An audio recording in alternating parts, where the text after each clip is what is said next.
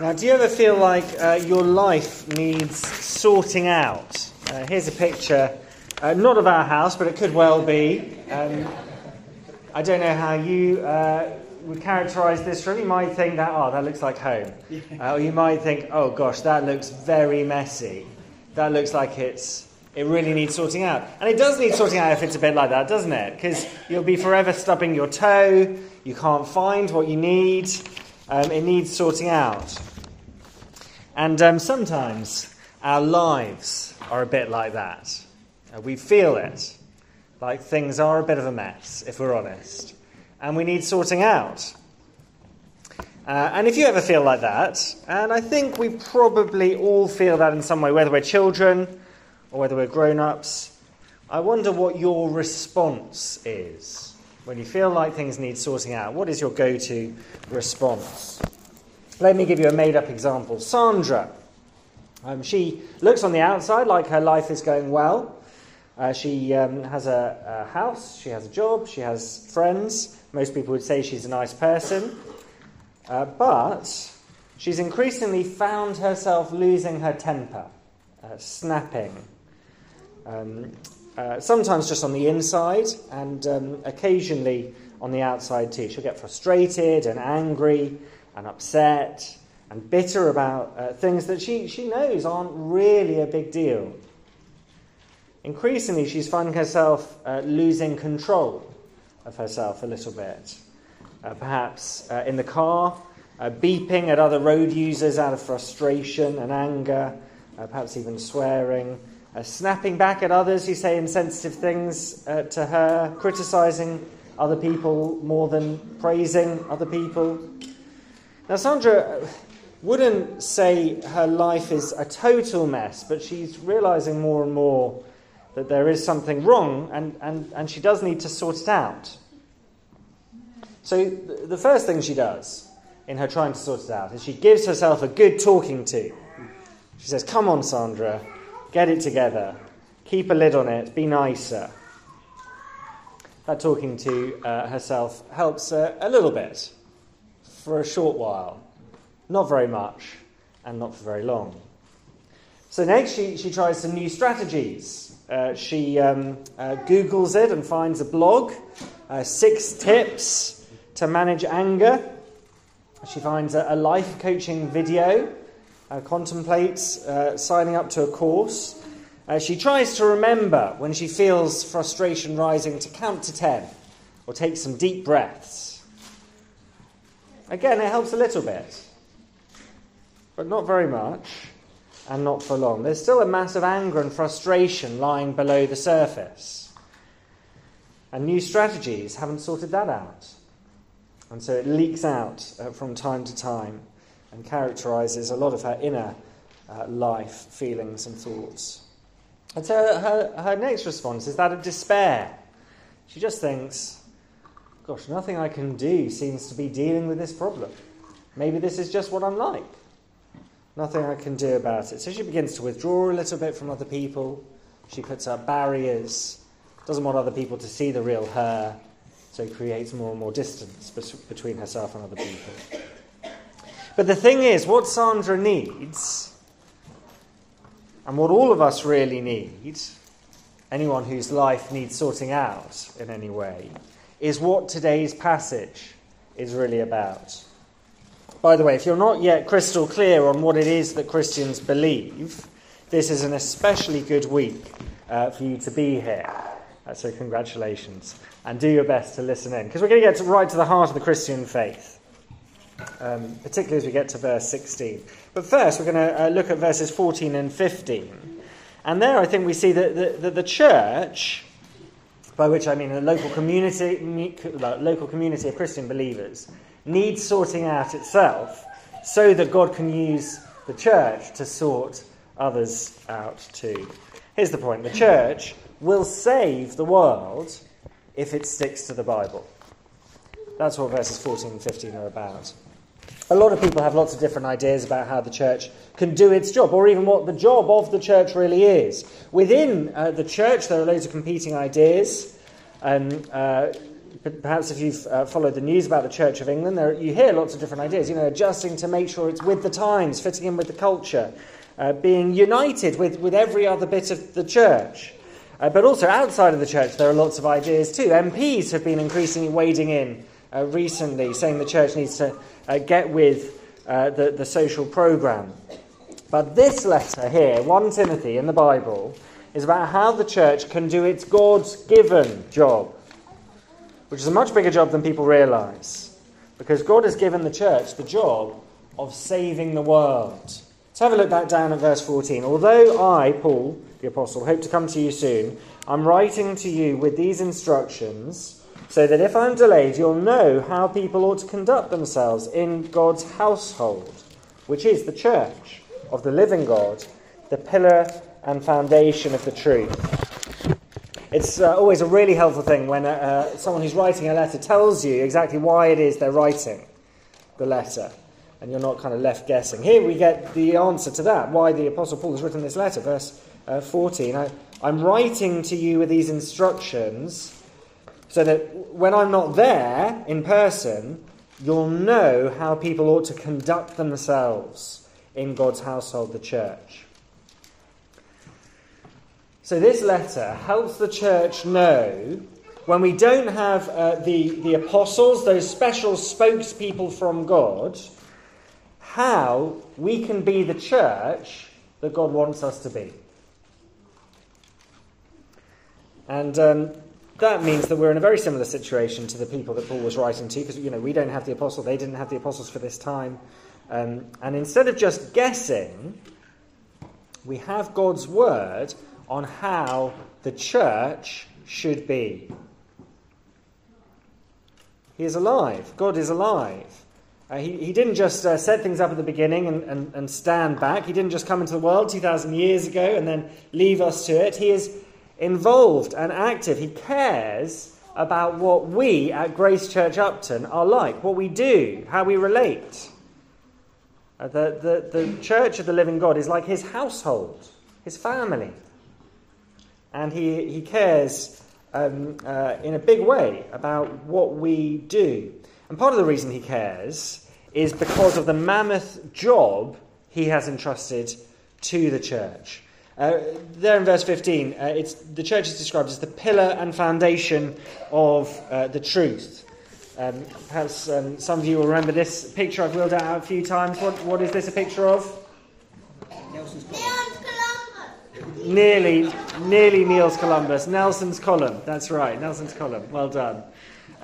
Nelson's column. So, let me just show you again in case you couldn't see. The idea of the column there is to hold Nelson up so that the whole world can see the statue at the top. And so the church is to hold up the truth, the gospel, the message from God that everyone needs.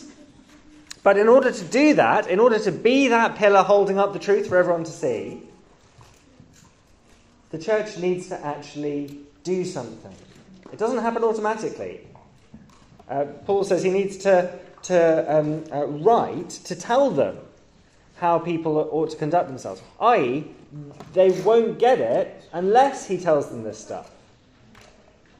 It's not common sense.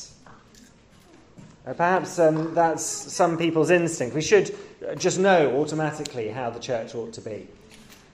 It's not given to us another way to work out ourselves, even if we have the Holy Spirit living in us. We need the apostles' words in order to know. That's why Paul wrote this letter. That's why Timothy and the church in Ephesus needed to have it. We need God to teach us so that we can live God's way, so we can be that pillar holding up the truth. By the way, that is very liberating. Not just for church leaders, or even just as church members, but for all of those who care about what the church is like.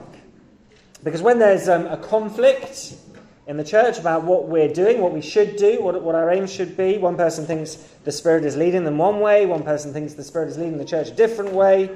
And by the way, that happens an awful lot. Churches up and down the country, so it shouldn't surprise us if it happens here in Grace Church Upton. and there will be conflict when that happens, but we aren't left to guess, and we aren't left to battle it out, and whoever's got better, arguments and is more persuasive and charismatic and has a bigger following wins. No, the living God speaks through the ancient words of the apostles by his Spirit to help us and shape us as individuals and as a church. We're not left to guess. God has spoken. That's why we saw a couple of weeks ago that Christian church leaders lead primarily through the teaching of the Word of God, not by decision-making committees and so on. So how is the church to do its God-given job to save the world? Well, stick to the Bible, the God's given spokespeople, the apostles, the prophets, the Old Testament as well. Now, why is that? Why is that the way it works? Why is the church to be defined by a 2,000-year-old document? And how could that possibly save today's world, 21st century British people? How could that help people and sort people's lives out? Well, the answer is in our second point, and it's there in verse 16, and we'll spend the rest of our time this morning on this. Because the message of the Bible, the gospel is the message of the Bible, the gospel, the good news, is how God does sort people's lives out today. Not try harder, not a bunch of rules or tips or strategies, certainly not despair, but godliness that springs from the gospel. So our second point is the gospel is the secret to godliness. You notice there at the beginning of verse 16, that's the idea. Beyond all question, the mystery from which true godliness springs is great.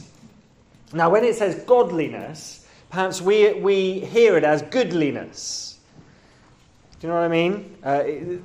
Basically being a nice person, a good person with others. But primarily that word godliness is about the vertical, not the horizontal. The word could be translated religion or piety. It's about our relationship with God. It's about how we can have right standing in the eyes of our Creator. I wonder, do you feel like your life is right in God's eyes? Or does it need sorting out? Well, what does God require of us that we would be right in his eyes? When Jesus is asked that question, he responds, love the Lord your God with all your heart, with all your soul, with all your mind, with all your strength. Have you done that? I wonder. I know I haven't.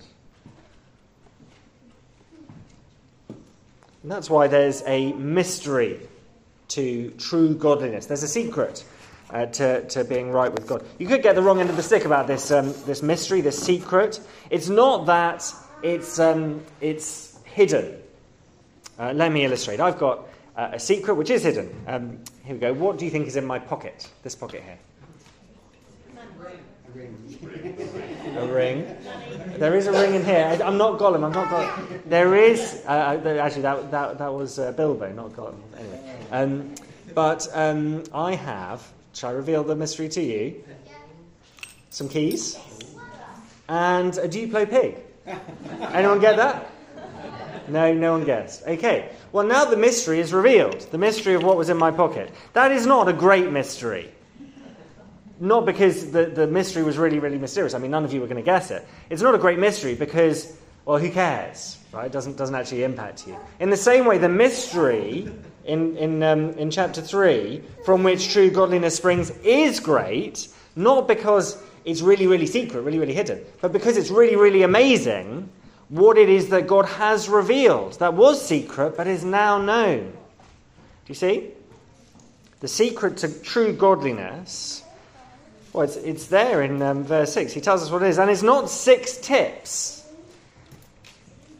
Like when you read an article about the secret to keeping your temper, or the secret of a good marriage, or the secret to losing weight, or whatever it is. It's not 6 tips, but it is 6 truths.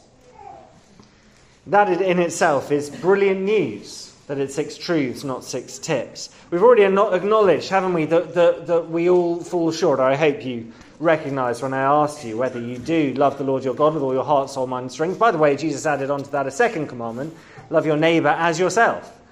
If you do those things perfectly, you can just walk out. You don't need the rest of the sermon. Feel free to just leave. But for those of us who do fall short, we need the secret to true godliness. And there's 6 truths, and this is the best thing. There's 6 truths not about us, nor about how life works and how to be better. There's 6 truths about Jesus and what he has done. The secret to true godliness is 6 things about Jesus. So, verse 16. Beyond all question, the mystery from which true godliness springs is great. He, that is Jesus, appeared in the flesh, was vindicated by the Spirit, was seen by angels, was preached among the nations, was believed on in the world, was taken up in glory.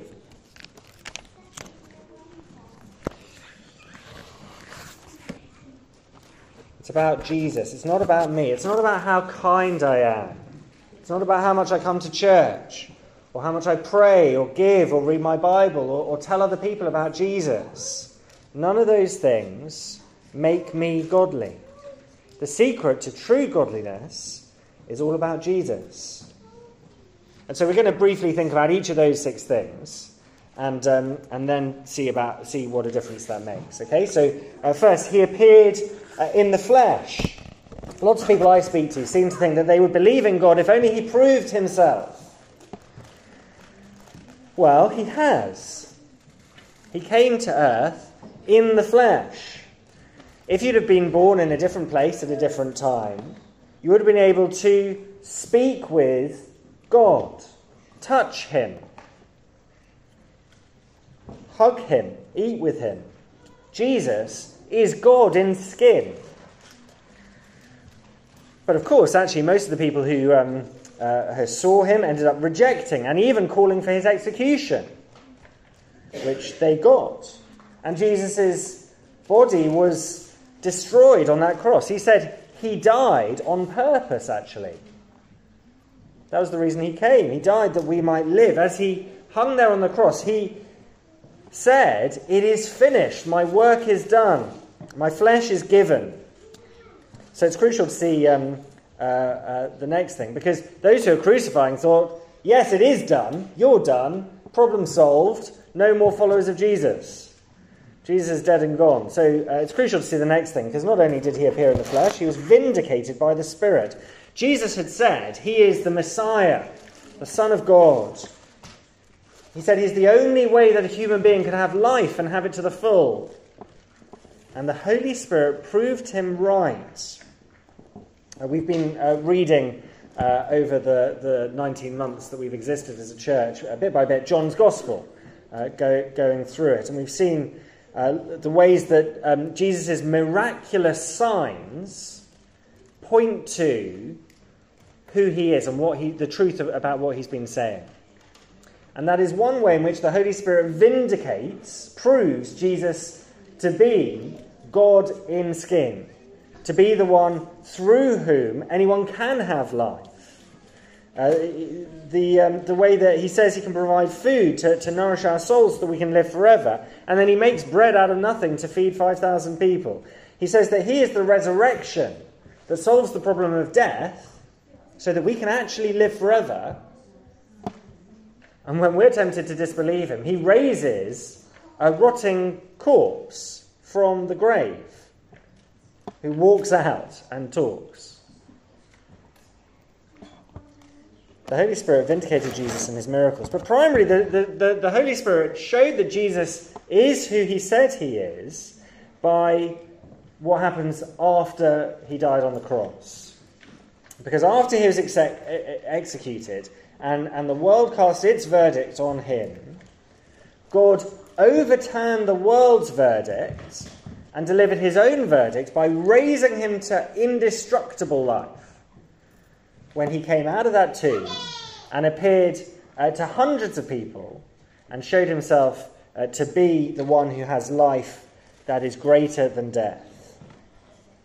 And so, vindicated by the Spirit, Jesus was seen by angels. Christianity is not at all like Islam.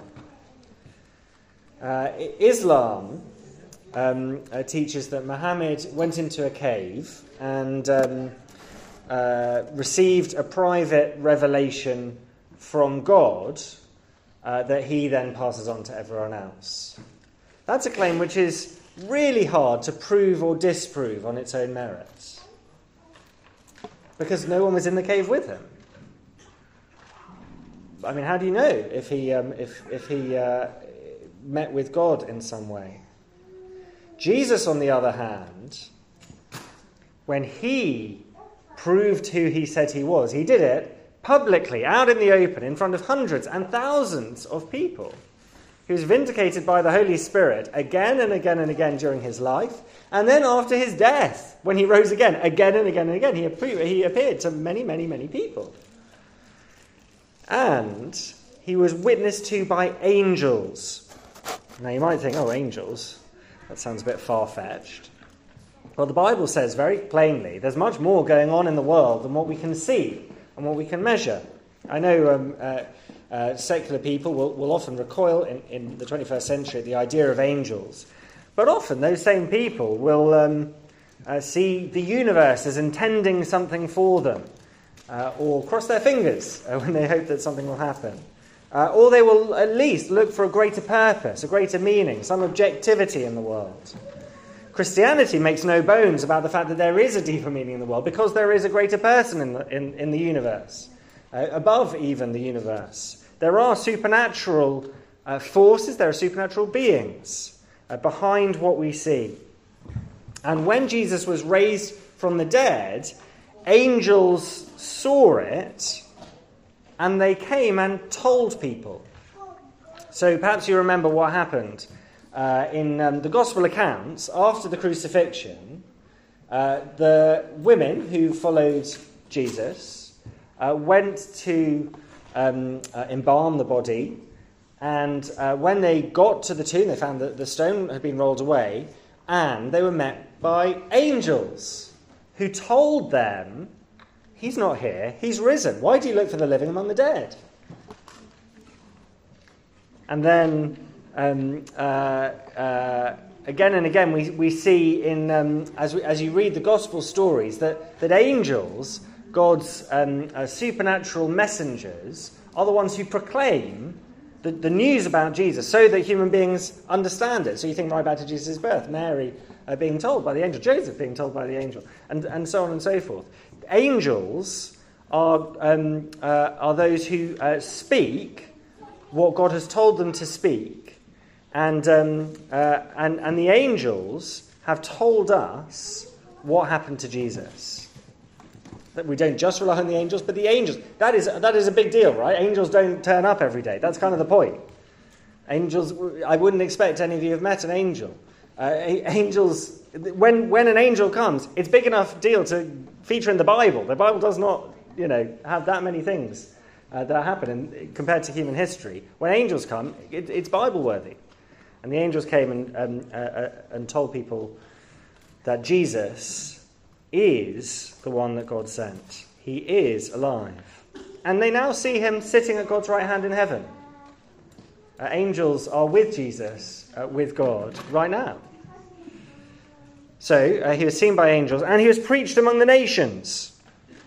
You see, while angels and the apostles, the Bible writers like Paul, saw Jesus in the flesh, the nations of the world, that's us, we're quite a far-flung nation, actually, in biblical terms, we heard about him.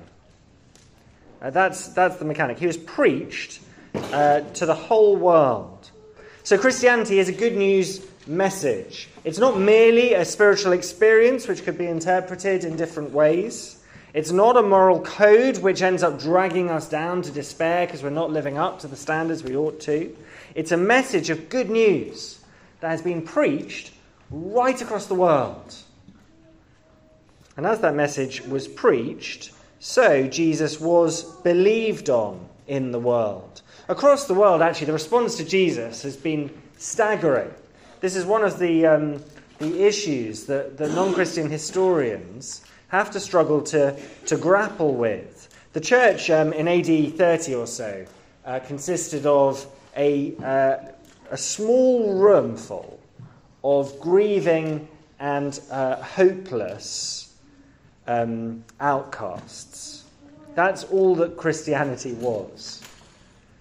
But from that point on, in the following weeks and months and years, something dramatic changed. And thousands and hundreds of thousands and millions and eventually billions of people claimed the name of Jesus Christ. So at that time, many thousands of people who were there at the time, who had seen Jesus, heard what the apostles said, and they believed them. It made sense of what they'd experienced, and they became Christian believers.